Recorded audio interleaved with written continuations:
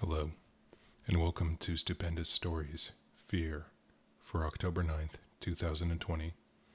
I'm your host, Thomas Cavazos, and this week's episode is The House of Butterflies.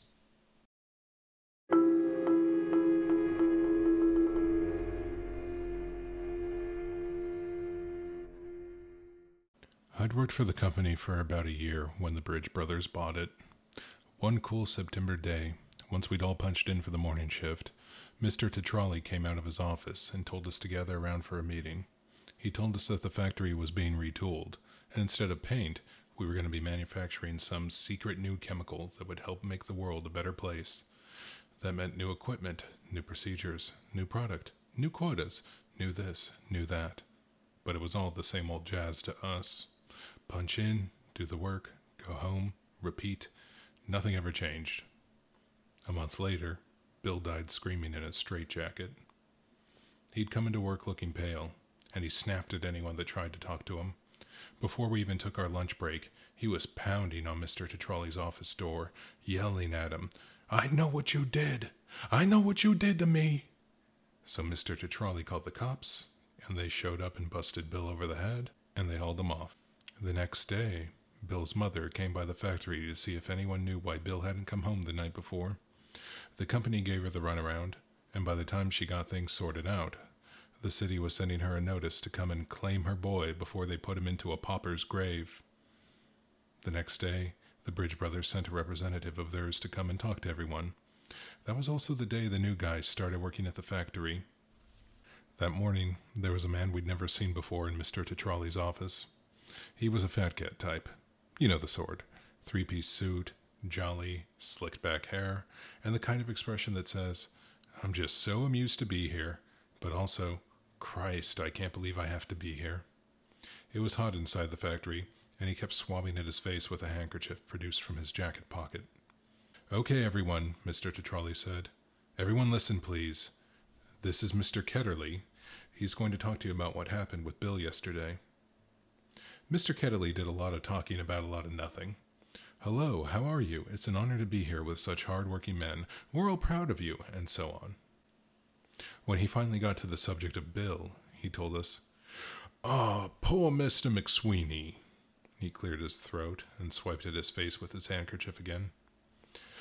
"Yes, I think it's all too clear what happened to our friend William. He overworked himself, you see. Why, he just loved the company so much that his nerves couldn't handle it. It's a tragedy, really. But if you think about it, why, it's also an inspiration. Would that all of us were so devoted to each other and to the company." "What a load of bull," someone next to me hissed. I whipped my head around, shocked that someone had the courage to say what we were all thinking. That's how I met the new guy. He was standing there with his cap cocked to the side and his work shirt undone at the collar. He was handsome in a Valentino sort of way, but instead of a movie star's smile, his mouth was twisted up in a sneer. "What a load of absolute bull," he said again, louder than before. I was shocked no one had reacted to him. He must have sensed me looking at him, because he turned his head to me and said, "I mean, can you believe this? Nerves? Loved the company so much he worked himself to death? I don't know about you, but I'd rather they just told us the truth. At least then I wouldn't feel angry and insulted." "I'm sorry, have we met?" That got me an elbow and a shush from one of the men next to me, but my would-be friend just ignored me. His attention was once more locked onto Mr. Ketterly. "So don't let it get you down. Remember, you're a man, and this is a man's undertaking. You must be physically fit. You must wear the appropriate attire. That should be easy enough, right? We're all men here." Admittedly, I felt a twinge of anger at that. Back before the Bridge brothers bought the company, we never would have been told to be real men and work ourselves to death. The new guy was right. The whole thing was just insulting. I looked around for him so we could commiserate, but he'd slipped away. Once the fat cat left, Mr. Tetrali distributed thick rubber gloves and cup respirators to each of us. "You all have to wear these," he stressed to us. "If you're inside the factory, you wear the mask. If you're going to touch anything, you wear the gloves. If you don't wear your mask and your gloves, you're fired. If you take your work clothes home, you're fired. Does everyone understand? Everyone understood. The gloves and the mask made doing the job clumsy and slower and even more unpleasant. But we'd all be out of work if we didn't put them on. We'd all been here before. It was work as normal. Then Frank died. Frank was a company man through and through, and he was proud of it. He'd started working at the factory when he was just 12 years old, and he considered his job to be one of the most important things in the world, right up there with his wife, his newborn, and God. He was so chipper at work that we all called him Happy, and he wore that silly nickname as a badge of honor. He lived up to it, too. When the company rolled out some nonsense new policy, he was the one saying it wasn't going to be so bad. When the Bridge brothers took over the company, and we were all worried about losing our jobs, he was the one that believed the company would never let that happen to us. He was just always happy. So it was a shock the day he started sobbing at work. Frank had been working much slower than usual that day. He seemed unfocused, and he scratched at himself and swatted the air like he was being harassed by bugs. When lunchtime came, he was slow to leave his post, and he forgot to bring his lunchbox when he did. When our smoke break came in the afternoon, Frank didn't join us. I made my way out to the smoking shack the company had built for us, and found the new guy already there. He was leaning against the wall next to one of the built-in lighters. "How's it going, buddy?" he asked me, his cigarette dangling lazily between his lips. "Doing all right. You?" "Me, I'm fine. But Happy's looking a little rough, don't you think?" I shrugged, not because I thought he was wrong, but because I didn't know what to say. "Maybe he's getting sick." "Maybe." Some of the other workers were trickling in, and a few of them gave me confused looks when they saw me talking to the new guy. I shrugged it off. The company was pretty small, and it usually took a while for people to warm up to new hires. "You've got to watch out, though." "Why's that?" I asked. The new guy flicked his cigarette to the ground and crushed it under his foot. When he looked at me, his face was dark and his eyes were hard. "If one person gets sick, it usually means some other poor saps will too." When we got back from break, Frank was gone from his station, and there was sobbing coming out of Mr. Tetralli's office. The door was half open, so some of us gathered around to listen. Frank's voice was leaking out, quavering and half choked. "I'm so sorry, Mr. Tetralli.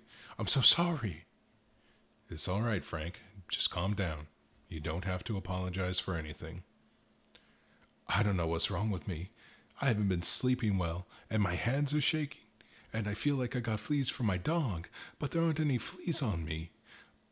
I just don't understand, Mr. Tetralli. I'm sorry I made a mess, Mr. Tetralli. Please don't fire me." "I'm not going to fire you, Frank, but I want you to go home, okay? Take a bath or a shower. Put on some clean clothes. Get some fresh air. Spend some time with your boy. And if you feel like you need another day, then you take another day, all right? Don't you come back until you're feeling like Happy again." The door swung open, and Frank stood there, his hands in his jacket stained red with dye from the chemicals. He tried to go back to his station to clean up some, but Mr. Tetralli saw him and told him to get changed and go home. That was the last any of us ever saw him. A few days later, his wife came in with their infant son cradled in her arms. Mr. Tetralli was on the floor wearing his gloves and his mask when the lady came up to him yelling and crying about how Frank had died and what was she supposed to do and what was the company going to do about it. And Mr. Tetralli just stared, his eyes wide, saying, "Ma'am, you can't be in here without a mask." That became, "Ma'am, you need to leave." And, "Ma'am, we should have this discussion outside." And finally, "Ma'am, if you leave right now, I will see to it that you receive a pension equal to Frank's monthly salary every month until your boy is 15. The new guy had been standing by watching the whole thing unfold. Once the lady was gone and Mr. Tetralli had retreated to his office, the new guy turned to me with those hard eyes of his. "You saw what Tetralli was so afraid of, right?" Looked like he didn't want to be the focus of the ruckus that lady was causing. The new guy shook his head. He was looking at her kid. Barely took his eyes off the brat. A cold smirk crossed his face. "Now, why do you think that is?" A little while after Happy died, we all noticed that Hank had started slacking off at work. He would stand at his station and stare off into nothing. You had to say his name 2 or 3 times to get him to pay attention and start minding the pipes and the valves. Eventually, you had to shout at him to get him to look at you. And even then, he'd look at you, but he wouldn't see you. One day we noticed that Hank wasn't working his station, but was just standing there with his mind wandering. He was reaching for something in the empty air above him, grasping with one gloved hand and then the other, laughing softly to himself behind his mask. We all tried to ignore him, but eventually it became too much. Hank? Hank, you all right? No response, just more giggling. Hank. Hank! He looked up finally, his eyes half lidded and the corners of a goofy smile visible behind his mask. Hey, fellas. Where'd all the butterflies come from? None of us said a word. It only took a few seconds for Hank to lose interest in us and start pawing at the air again like a child. The new guy said, Well, one of you saps better tell to Trolley. After that, things changed in the factory. Folks started talking less. When they did talk, they fought more. Everyone seemed to be walking around in a daze. Maybe it was because Happy wasn't around to keep our spirits up, but it seemed like something more than that, like a sickness had settled into our souls. The color drained from our faces. Thinking about life outside of the factory became harder. And more people started seeing butterflies. So many that I started to wonder if I was the one that had something wrong with them. I voiced this idea to the new guy once in the smoking shack, and he just laughed and laughed. You think you've got something wrong with you? Buddy, you're the only sane one here. What about you? He just laughed. What about me? He took a puff of his cigarette and stared off at nothing in particular. You know, I've been doing a little thinking. Yeah?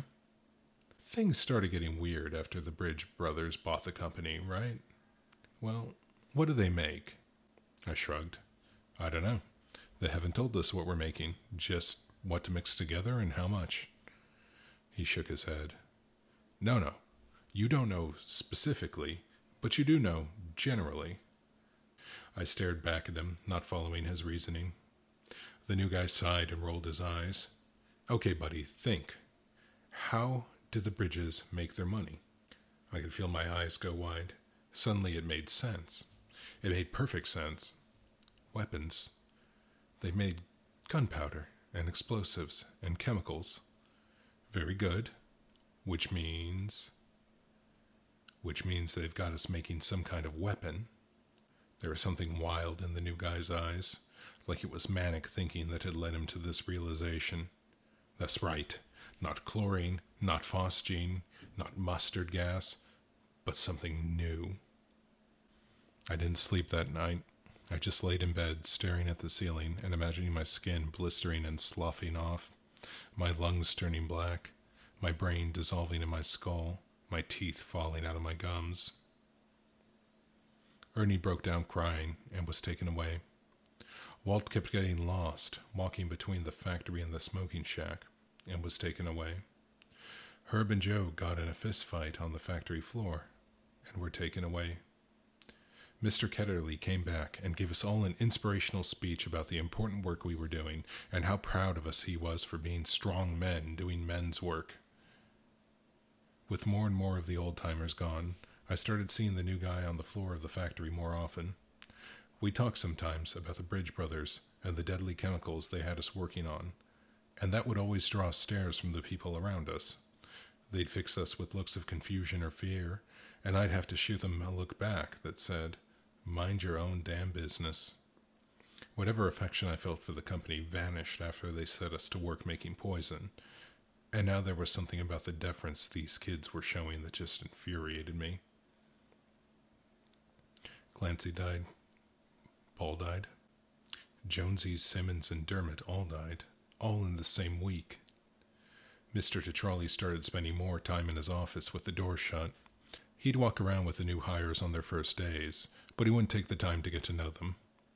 Hiring standards changed too. No more fathers and husbands. The floor started filling up with older guys and young boys with no kids or wives. If Mr. Tetrali saw anyone without gloves or a respirator, he'd scream at them. If he saw them without gloves or a respirator again, he'd fire them on the spot. The new guy started walking home along the same route as me.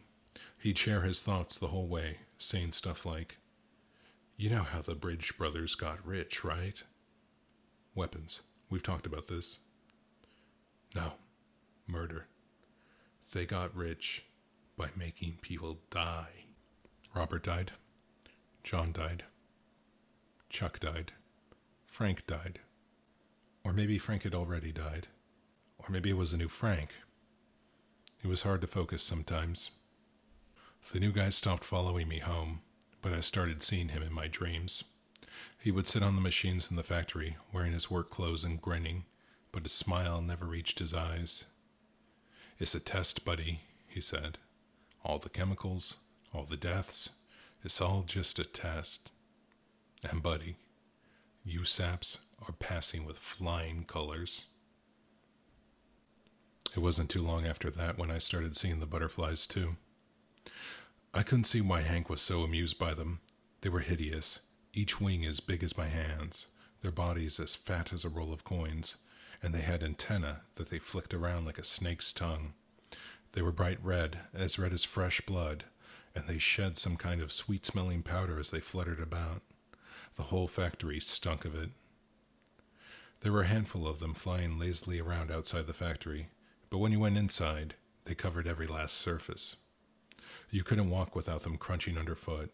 When you reached out to turn a valve or pull a lever, they hissed and rasped at you. They crawled all over the clothes of the other workers, and when the poor saps opened their mouths wide to yawn or sneeze, the butterflies took it as invitation to climb inside. Every few seconds I had to brush them off me, brush them off the machinery, swat them out of the air as they buzzed around my head, and there were always more. "You know, they're not really on your clothes in the machines, right, buddy?" the new guy asked. He was walking on top of a pipe, his arms out at his sides for balance. "If they're not there, why do I feel them?" I asked. Doing my job was impossible. The butterflies buzzed around my head, and it took every ounce of my concentration just to focus on what the new guy was saying. "Oh, buddy, they're not on your clothes in the machines, but that doesn't mean they're not there. They're just in your brain." A butterfly landed on my arm and I slapped it. It disappeared under my hand, melting into my arm, and I could feel it crawling around under my skin. I could hear someone crying. After a moment, I realized it was me. What's going to happen to me? Same thing that happened to Bill, buddy. Same thing that happened to Frank. Same thing that happens to everyone that works here. If I left, would I get better? I don't think so, buddy. I don't think there's any fixing things like this once they break. My legs gave out under me. My hands shook.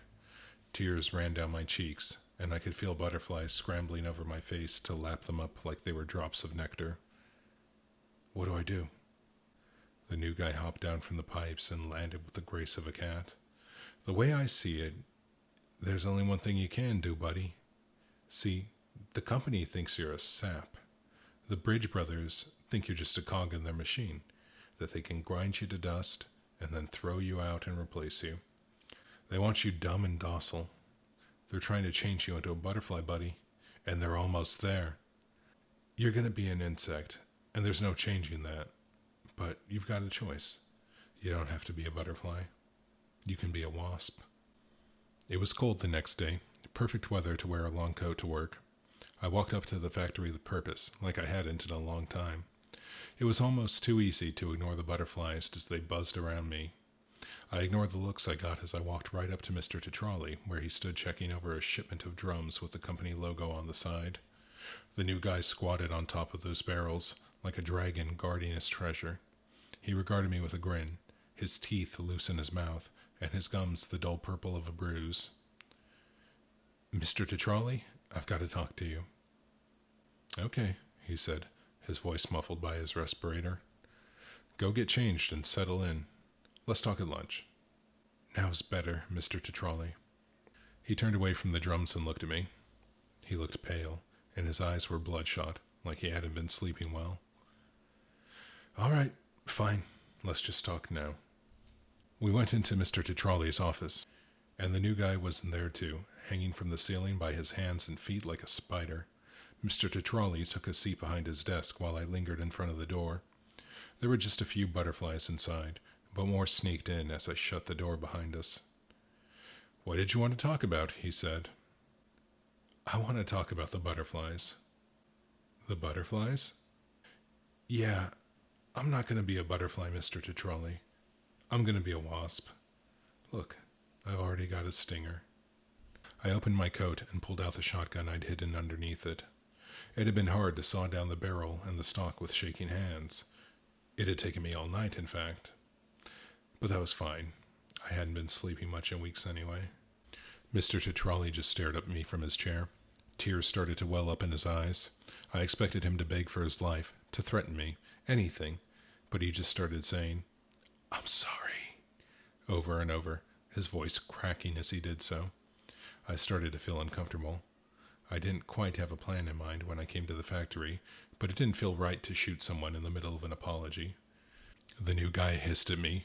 What the fuck are you waiting for, you fucking sap? Blow his fucking brains out while you've still got some brains of your own. But I couldn't do it. What are you apologizing for, Mr. Tetralli? I asked.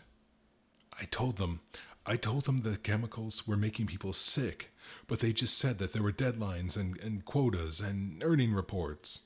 I said that I would quit, and they told me that they'd just hire someone else, someone who wouldn't care about you boys at all. My temper flared like a stoked furnace. You told them? You told the company? Why didn't you tell us? We could have all threatened to quit together. We could have formed a union.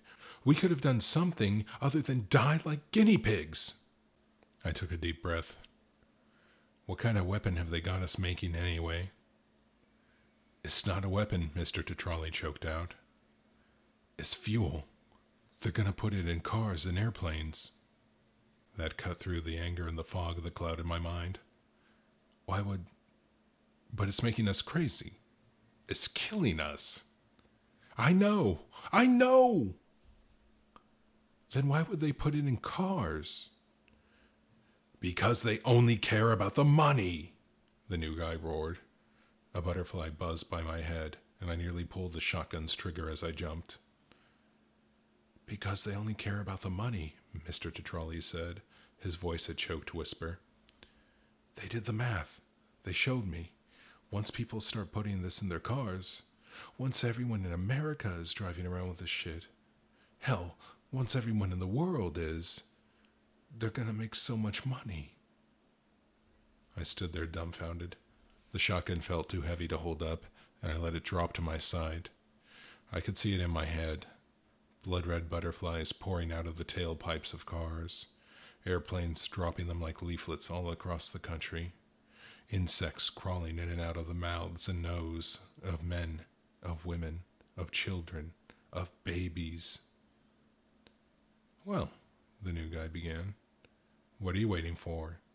What are you going to do? It's too much, I said. I don't know what to do. You can still do something, the new guy said. If you can't be a wasp, you can at least be a honeybee. What does that mean? I said. Mr. Tetralli looked up from his desk, his eyes red and puffy and filled with confusion.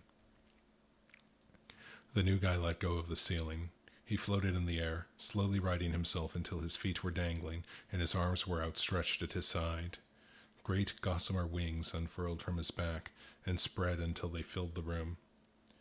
It means you can still get in one good sting before you die. Are you okay? Mr. Tetralli asked. I was not. My mouth tasted like metal, my vision blurred. The sound of beating wings filled my ears, and everywhere I could feel the butterflies crawling all over me. I'm sorry I was going to shoot you, Mr. Tetralli. But I need you to do me a favor. I need you to call up Mr. Ketterly and tell him to come to the factory right away. Tell him there's a bug problem.